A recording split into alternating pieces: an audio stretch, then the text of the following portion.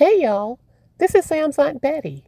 This week on the show, why Democrats can't seem to pass President Biden's big spending bill. All right, let's start the show.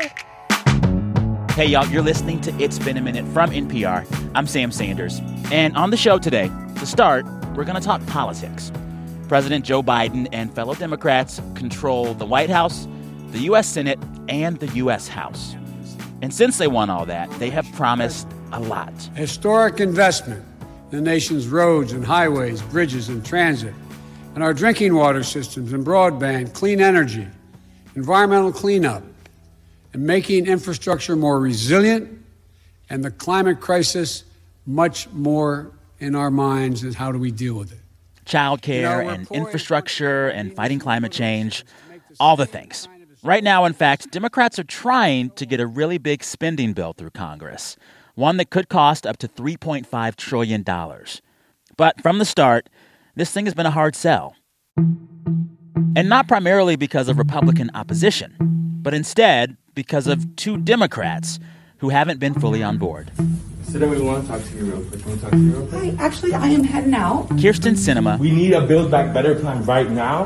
And Joe Manchin. What's the urgency? What's the urgency that we have? It's not the same urgency that we have with the American Rescue Plan. These two Democrats could be considered moderates or mavericks, or in Manchin's case, kind of conservative. And for a while now, they have both been thorns in Biden's side. I've been trying to figure out why Democrats, even in the majority, why they can't seem to get their ducks in a row and get the Manchins and Sinemas of their party in line. And there is no better voice, in my opinion, to ask that kind of question to than NPR's own Mara Liasson. She is a senior political correspondent on NPR's Washington desk, and she's been covering this stuff for a while. Mara told me a few things. One, Democrats have been like this, chaotic, all over the place, for quite some time. And two, just because Democrats have a majority, that does not mean it's actually big enough to do all they want to do. Here they are trying to do this very ambitious LBJ, FDR style package of legislation with margins that are not LBJ or FDR sized margins. As a matter of fact, there are hardly any margins at all. They're trying to put this gigantic elephant through the python of governing, and it's really, really hard. The Democrats also are a big heterogeneous coalition. They have Bernie Sanders and they have Joe Manchin.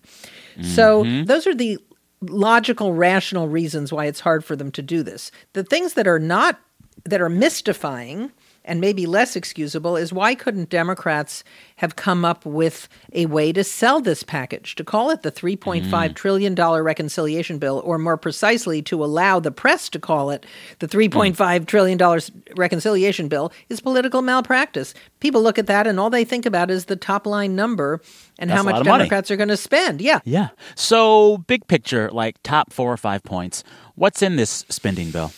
What's in the spending bill is programs that will help people pay for childcare and public preschool. In other words, right now, public school starts at kindergarten. The bill wants to make it start a couple years earlier.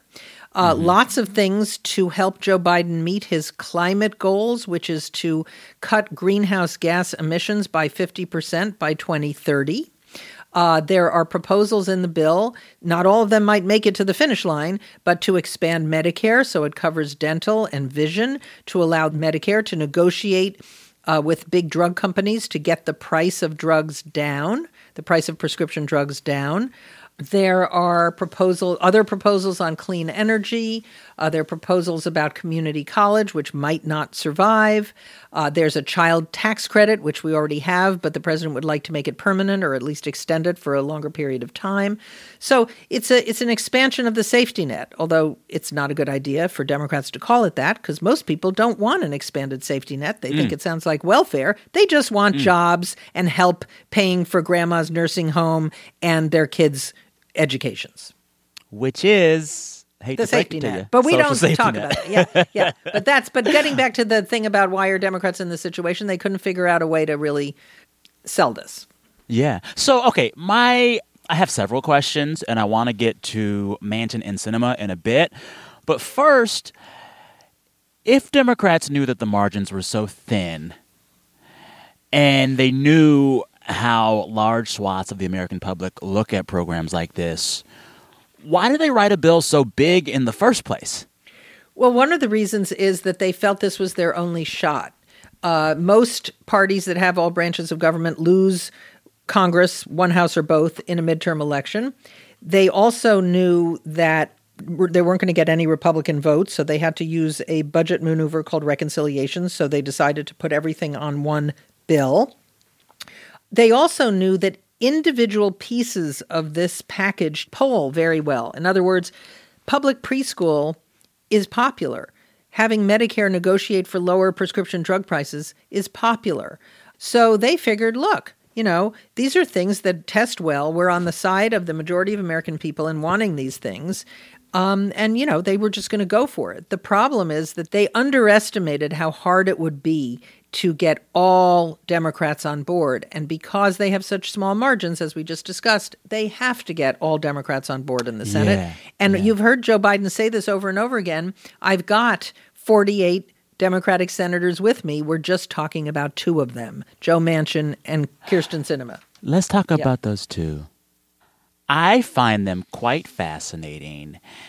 And I also find them to be in love with the attention they're getting right now. It's like they just soak it up. But, Well, they're a member of the United States Senate. Yeah. So Kyrsten Sinema, Democratic senator from Arizona, and Joe Manchin, Democratic senator from West Virginia, they have been the two Senate Democrats keeping this big bill from passing. What do they want, and why are they saying why they're doing this? Well, first of all, they don't want the same things. There's Manchin and there's Sinema. They're not a block. Now, Joe Manchin is much easier to understand. He is not a liberal or a progressive, as he constantly reminds us. He comes from West Virginia, which went for Donald Trump by something like 39 points. He comes from a very red state. Big coal state. He's been very open about his priorities. He wants to protect coal and gas. He wants to make sure that everything's paid for. He's worried about the solvency of Medicare and Social Security. He does want to raise taxes on the wealthy and corporations. He wants to undo some of the Trump tax cuts. But we know where Joe Manchin is coming from. He is the only Democrat in the Senate that represents a red state. Sinema is a much more mysterious character. Please explain her to me. She used to be a member of the Green Party. She was an environmental activist. She moved to the center, won a Senate seat in Arizona. She understood where Arizona voters were. She is said to want to style herself after John McCain, the famous maverick from Arizona. She voted against a minimum wage increase, something that's very popular across the country, but also certainly with the Democratic base. She is reported to be against any tax increases, even for the wealthy or corporations. She does not want to allow the government to negotiate with Big Pharma to lower prescription drug prices. So it's unclear. She's been accused of doing the will of lobbyists. One of the reasons it's hard to understand where she's coming from is she doesn't talk to the press or explain what she wants or what her principles are.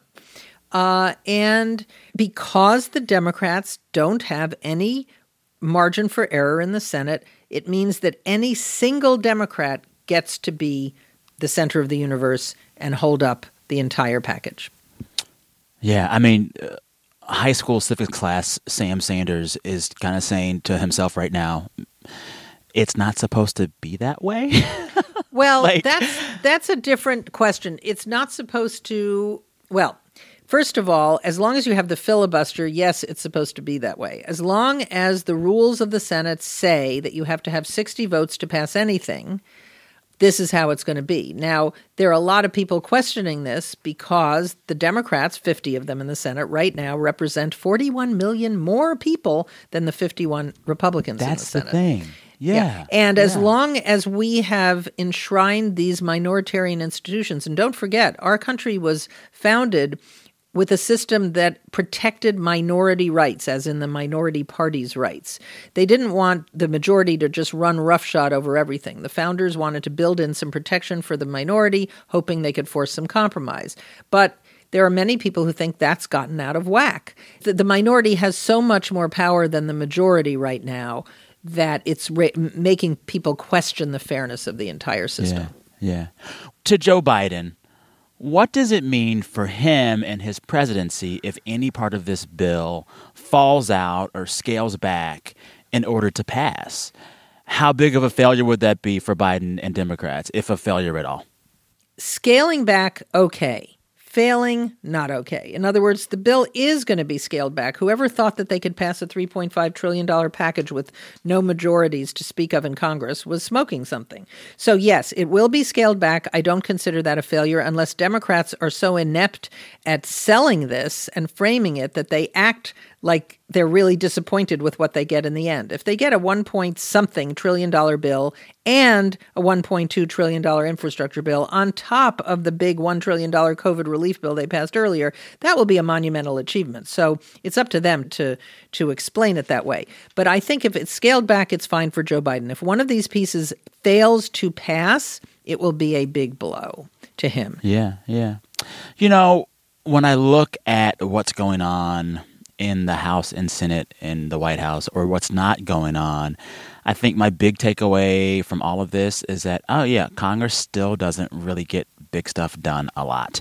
And they haven't really gotten big stuff done a lot and frequently for, at this point, as long as I can remember. But I'm wondering for you, Mara, what is the biggest takeaway about the state of American politics right now from the back and forth over this big spending bill? Well, you know, what you just pointed out is something that Joe Biden actually talks about a lot, and he talks about it in a global context. You know, he says democracies have to prove they can deliver. Democracies look inefficient, incompetent, they can't get their act together, and there you have these authoritarian systems that can just, the dictator just waves a magic wand and something happens. And he says we have to prove that democracies can deliver. And I think it's a really big test. It has been a really long time since Congress was able to work together to solve big problems, whether it's climate, income inequality, healthcare, education, retirement, you name it. So I think this is a big, crucial moment, not just for the Democratic Party or for Joe Biden, but for democracy itself. When the world's greatest superpower looks like it's tied up in knots and can't get anything done, that's not good for democracy everywhere. Mara, always a pleasure. Listeners, if you want to hear more of Mara and her and my colleagues on NPR's Washington desk, listen to the NPR Politics Podcast. Wherever you get your podcasts, it's there all the time just for you. Thank you, Sam. Thank you, Mara. All right, coming up, we talk about the HBO drama Succession. It is a show that I have become obsessed with, and I want to discuss what it says about class in America. We'll also play Who Said That. Stay with us. Support for this podcast and the following message come from Best Fiends. When it comes to match 3 style puzzle games, only one reigns supreme: Best Fiends. It's an action-packed adventure game and puzzle game rolled into one, so it's no wonder it's got so many 5-star reviews. Plus, there's new content added all the time. If you're tired of crushing the same old candy, give Best Fiends a try. You can download Best Fiends free on the App Store or Google Play Store. That's friends without the R. Best Fiends. This message comes from NPR sponsor Russell's Reserve. When master distiller Eddie Russell created Russell's Reserve, he sought to make a bourbon delicious for everyone. You can count on their aged to perfection 10-year-old bourbon to sip neat, on the rocks, or in a classic Boulevardier cocktail. Order Russell's Reserve for delivery from Drizzly today and share with your chosen family. Russell's Reserve, 45% alcohol by volume, 90 proof, 2020 Campari America, New York, New York. Please drink responsibly. It's Succession time. If you know that theme song that we're playing right now, then you know what I'm talking about. That is the theme for HBO's Succession, my current TV obsession. So Succession's 3rd season premiered last Sunday, and it has become a show that I want to talk about all the time. For those who haven't seen it, Succession is all about this very rich and obnoxious family in charge of a massive conservative media corporation. Think Fox News and the Murdochs.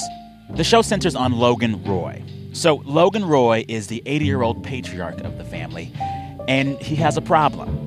He needs to pick a successor for the family business. And he has a bunch of kids, and they all have these incredible terrible personalities. So it's all about his kids and also some tertiary characters vying for control of this juggernaut.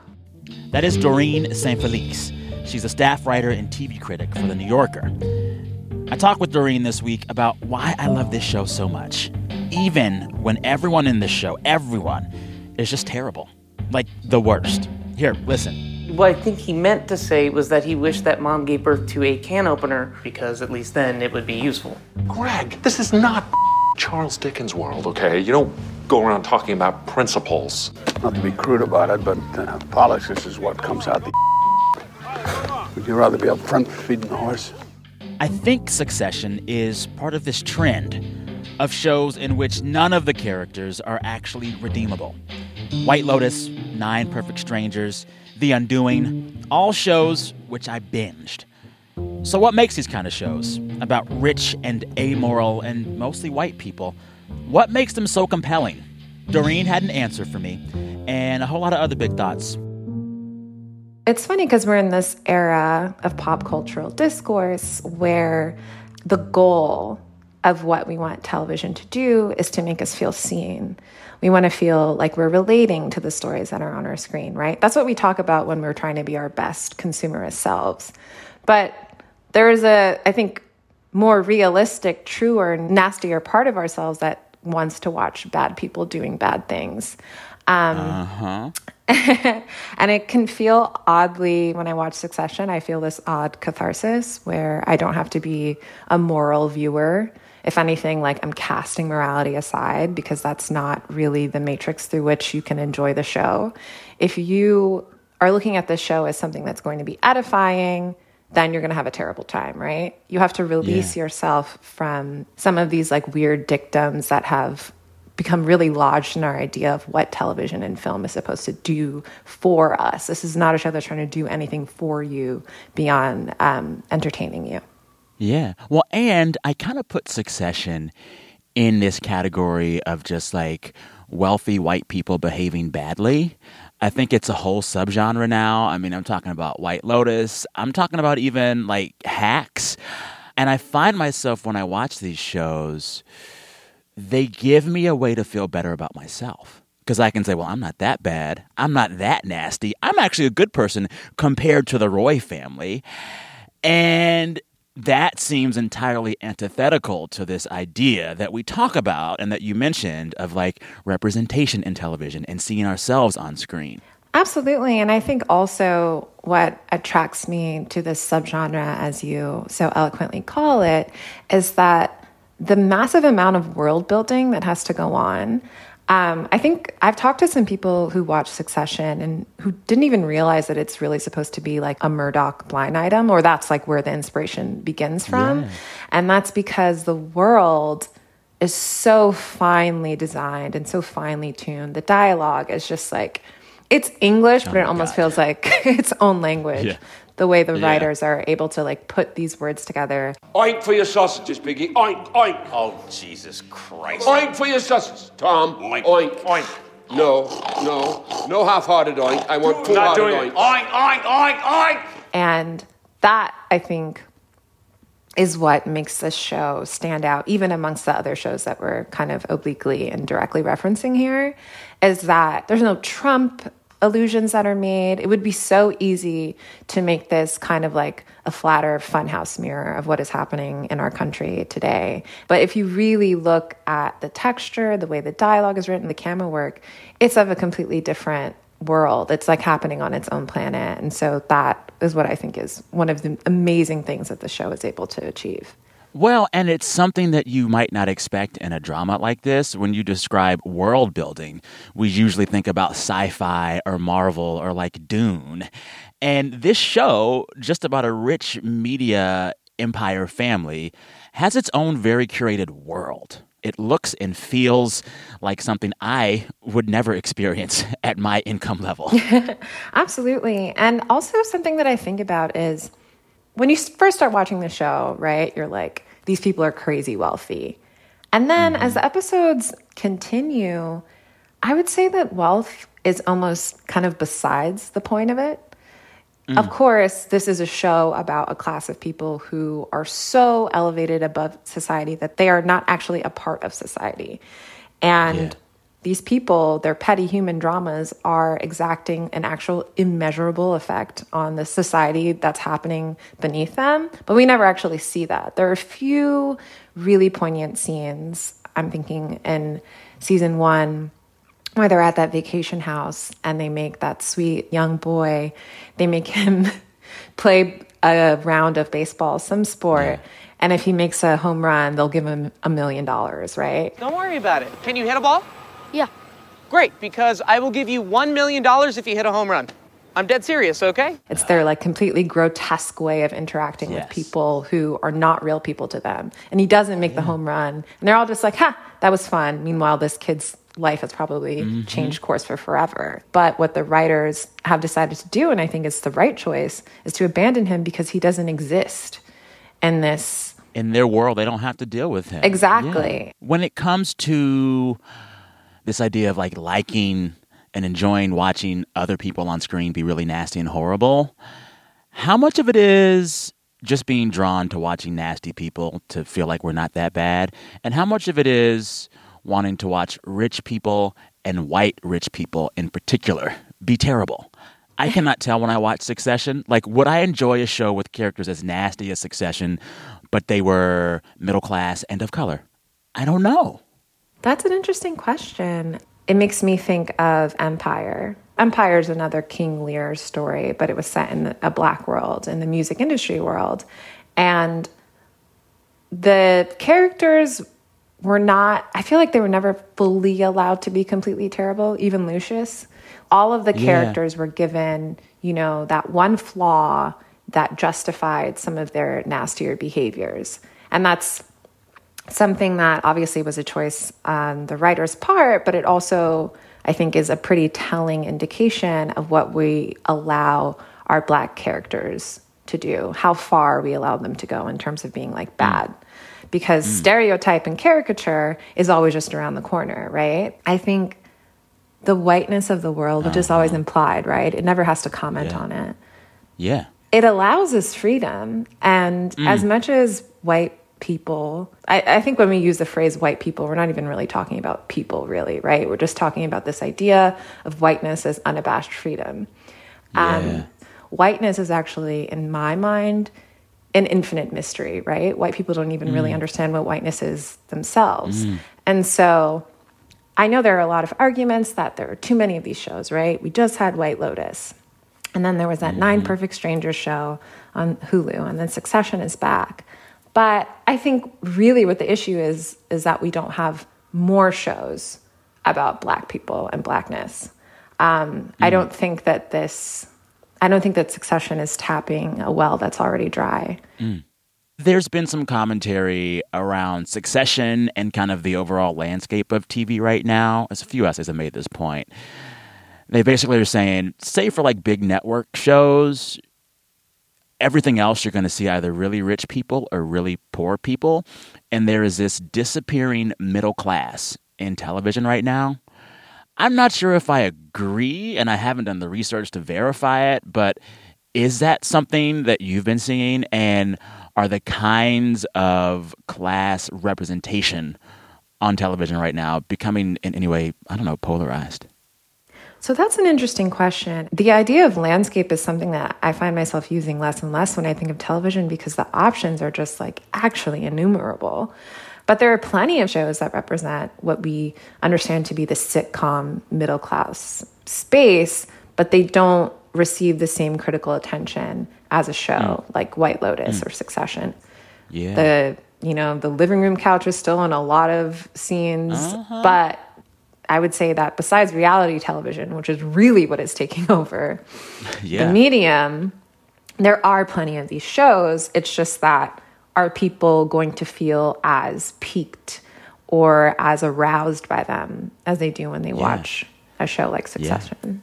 Well, and the certain kind of people that live and breathe and write and talk in those circles. Like when I think of like shows like HBO's Girls or even now Succession, these are shows that are never really getting more than 1 million viewers an episode, if that. Absolutely. But in the world of Twitter and the TV criticism space, they seem like the biggest things in the world, you know, when in fact, NCIS is getting literally 8 times the ratings of those shows and we just don't talk about it. Is that a problem? Sam, you're describing the existential crisis of my job these days. Happy to do so. Thank you. I'll just, lose my head after we hang up. But I feel a lot of pressure to address what the commentariat is thinking about. And then, turning on Hulu and looking at what's playing on network television. Like you said, it's NCIS, it's Law and Order, it's The Good Doctor. I couldn't save them. It's sad. They should have become adults. I think people don't see them as representing the forward movement of culture. But the more difficult question is whether these shows that we put so much critical value on are actually even moving culture forward, right? Or are they actually just, if anything, like outliers?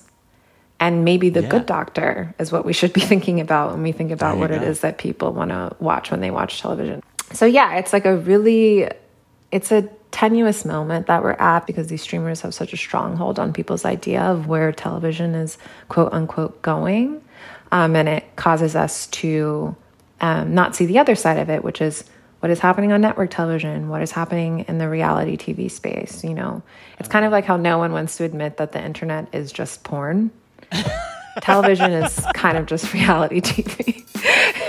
There you go. I like that. Will you stick around to play a game with us? Of course I'll play a game.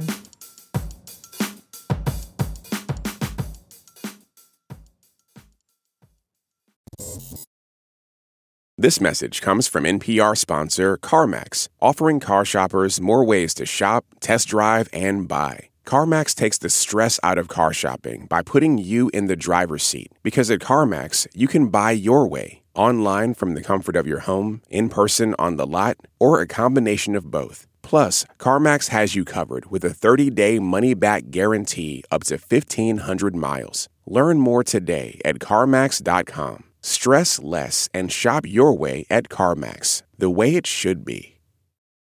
This message comes from NPR sponsor, the NPR Wine Club. Celebrate half a century of NPR and support NPR's programming with curated wines sent direct to your door, like Nina Totenberg Red Blend and the NPR Wine Club's 50th anniversary Zinfandel. The NPR Wine Club is the perfect pairing to NPR's programming. For NPR listeners 21 or older, uncork a special offer at nprwineclub.org. We're about to play my favorite game, Who Said That? Ooh, and been saying that. Who said that? I've got two distinguished guests here to play this week. I will let y'all tell our listeners who you are. My name is Doreen Saint-Felix. I am a staff writer and a television critic at The New Yorker. Jasmine Hughes. I'm a writer for the New York Times Sunday Magazine, a reporter for the Times' Metro section, and most importantly, one of Doreen's best and most competitive friends. Oh, I love it. She's not lying, friends. So I want you both to leave the friend part by the wayside and just focus on the competitive part. This is Mortal Kombat. Take no prisoners. It's all about the win. The game is quite simple. I share 3 quotes from the week of news. You got to tell me who said it or what story I'm talking about. There are no buzzers. There are no timers. Just yell out the answer. But I'm sorry to report that the winner will get nothing but bragging rights because it's public radio. We ain't got that kind of money. Bragging rights are invaluable to me, so I'm ready. I'm sorry. Can I just stop this for a second? I just got an error message on my app that said the recording has stopped. Uh-oh. So hold on. I'm going to stop that. No worries. The shadow period of Mercury retrograde is real and something that we're all dealing with every day. I didn't know there was a shadow period as well. What is the shadow period? What does that mean? Mercury is in retrograde. When does it end? It never ends. I do want us to preserve the Zoom recording of Mercury in retrograde shadow because listeners need to know. I had no idea. What exactly does this shadow of a Mercury retrograde mean for my life? Please tell me. Oh, I don't know. I haven't been gay for long enough yet, but just circle back with me in 5 years and the information will be downloaded to my brain. Okay. All good. Well, here we go. This first quote is from It's about two people that you would expect to be friends, but actually they're not. It's really spicy. Here it is. Quote, "The only time he gets press is when he talks bad about me. He claims 50-plus years ago I took away a camera angle that denied him 30 seconds more of primetime TV. I'm giving it back to him now by letting him spew his hatred for the world to see." What? Yes. This is a legendary TV star in a fight with a used-to-be co-star. Oh, my goodness. Is this like Katie Couric and Matt Lauer or something? 50 years Even ago, older. Jasmine. 50 years ago. 50 years ago. Okay, there are no bad ideas in brainstorming, but there are bad ideas in game shows. I understand. That would be the 70s. Who was This very was popular? two actors from a groundbreaking sci-fi show about space. Oh, this is George Takei and William Shatner. Yes. Did you see this story? I did not see this story George at is all. always popping off. So I didn't even see the story, but I knew it had to be him. Yeah, so He's very sassy. apparently, after William Shatner became the oldest person to ever go to space on October 15th, I think with Jeff Bezos, in a Page Six article, Shatner's Star Trek co-star George Takei said, quote, "He's boldly going where other people have gone before." Oh, my George is messy. All right. And then he also said about Shatner, "He's a guinea pig, 90 years old, and it's important to find out what happens." Oh, wow. My gosh. They should have Real Housewives of Space or something, because this is nasty. Well, also, did y'all also see there's this video of William Shatner with Bezos and others, I guess once they go to space and come back down. And William Shatner is trying to have this emotional moment with Jeff Bezos and talking to him about history and meaning and big stuff. And then some other folks come by with a bottle of champagne, and Bezos just turns away from William Shatner to go drink. And it was the saddest thing. And you see William Shatner just become crestfallen. Don't be mean to him. Wow. I mean, but that's what you get for fraternizing with Jeff Bezos. I know. Like, is Jeff really going to be a good friend to you? No. He's got to go get his fillers done. He's too busy. It'll be speedy, but not good. That's like the Amazon promise. He'll be there, but not in a good way. Who got that first point? I forget. That was Doreen. Okay, Doreen, there you go. Thank you. Thank you. How much would it take for y'all to go to space with Jeff Bezos? He doesn't have that kind of money. And he has all the money. I think I would only go to space with Jeff if he agreed to stay in space and I got to come home by myself. There you go. I would take one for the team. Yes. This is a great moment to note that Amazon is among NPR's financial supporters. I have to say that. Oh my God. I hope we didn't get your show canceled. All right, next quote. Also, actors fighting. Something's in the air. Here's a quote. "Frankly, I wish Nicole Kidman would take some time off." What? Damn. Who said What that? actress said this? I have an idea, but I want Jasmine to guess first. Do we have any more context? This was an actress who sat for an interview for The New Yorker, and she was asked what her next series would be. Yes. This is Edie Falco. Yes! Ding, very ding, nice, ding. very nice. Oh, thank you. So that quote comes from Edie Falco in The New Yorker.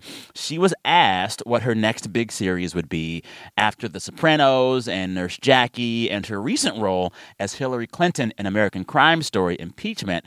And then she goes on to admit that she was jealous of Kate Winslet on Mare of Easttown and kind of jealous of Nicole Kidman, I suppose, because, like, women actors of a certain age, I guess it makes sense that they're still having to compete for the same roles. That makes sense. It's sad, but, like, yeah, that's probably the reality.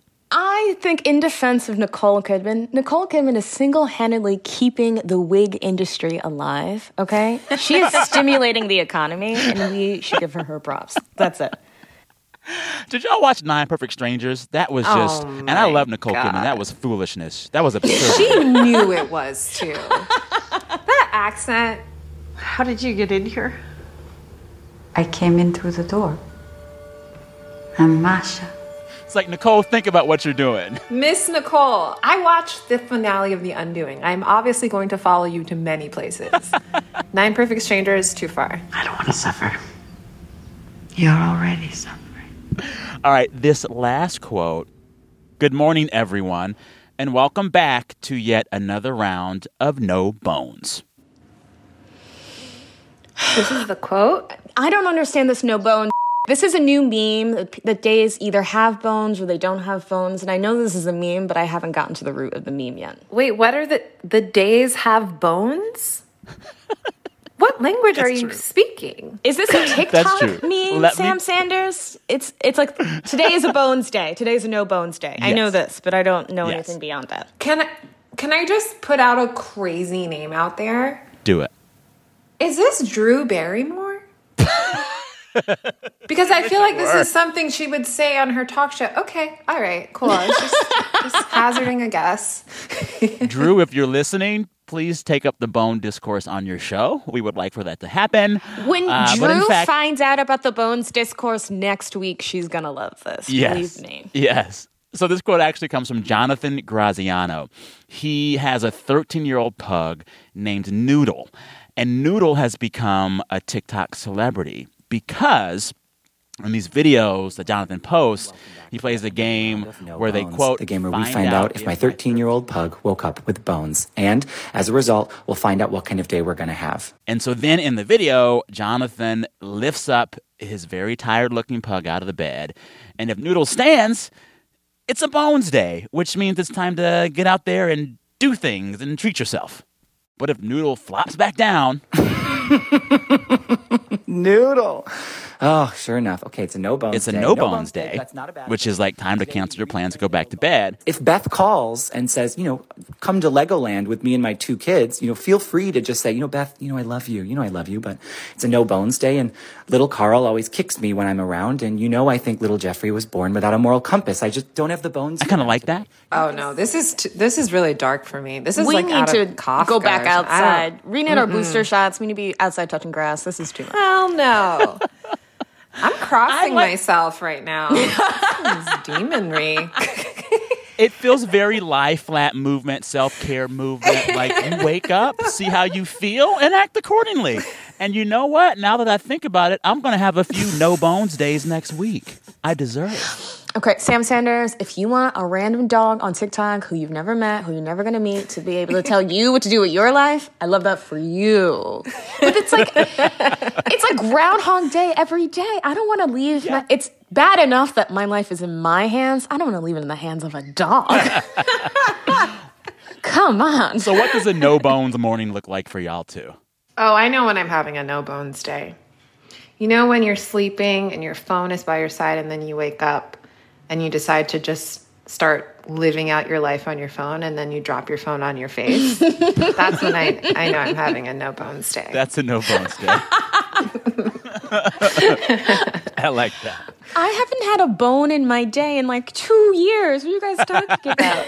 I know I'm not having a no bones day when the first voice I hear in the morning is Brian Lairs, which is because I love Brian Lair, but Brian Lair don't come on until 10 o'clock. So if I'm just sitting around in my house, not turning on the TV, not like talking on the phone, not doing any work, I'm just like flipping on Brian Lair at 10 o'clock. I mean, that's when my day is starting. Okay. That's a no bones day. That's a no bones day. All right. Well, I hope this was a bones day and a bones game for you both. It felt very bonesy to me.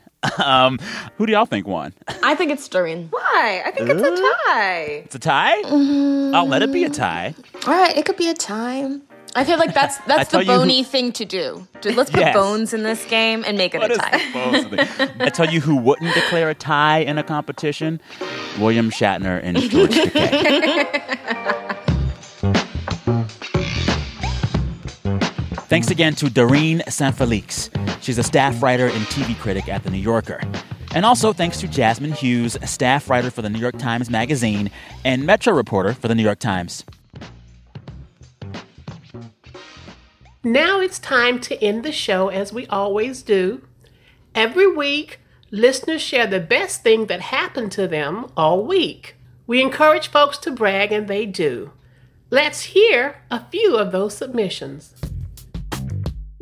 Hi, Sam. This is Sammy from Chicago. Every year for the last 5 years outside of the pandemic, my dad has taken a yearly trip to New Orleans, and I've never been able to join him. And this week I got to, and we ate and drank, and I'm thinking about those beignets forever. After going back to school in my early 40s to pursue my lifelong dream of becoming a midwife, I'm now licensed in my state, and officially I am a certified professional midwife. This is Jamie from Washington, D.C. The best thing about my week, earlier this year, I came out as non-binary to a lot of people and started the process of changing my name. Well, just this week, my name change was final, and I announced it and came up to my work, and they were wonderful. I could not have expected such a great reception, and I was just overwhelmed. Hi, Sam. This is Christy. And Lauren. And the best part of our week is we got engaged in beautiful southern Vermont. Thanks, Sam. Love your show. Thanks, Sam. Thanks, Sam, for all that you do. Thanks again to all those listeners you heard there. Sammy, Dana, Jamie, Lauren, and Christy. And I want to take some time right now to share the best part of my week. Our editor for this show, she has a sick kid at home. And she's been juggling, taking care of the kid while also doing this show with us. And in one editorial meeting this week, the toddler showed up in the Zoom. And at the end of the Zoom, as we all said bye, I heard the small child say bye to us as well. It warmed my heart. Thank God for parents and for little babies and for parenting out loud. I appreciate it. Listeners, you can send your best things to us at any point throughout any week. We still love to hear from you. Just record your voice and send that voice memo to us via email, samsanders@npr.org. That's samsanders@npr.org.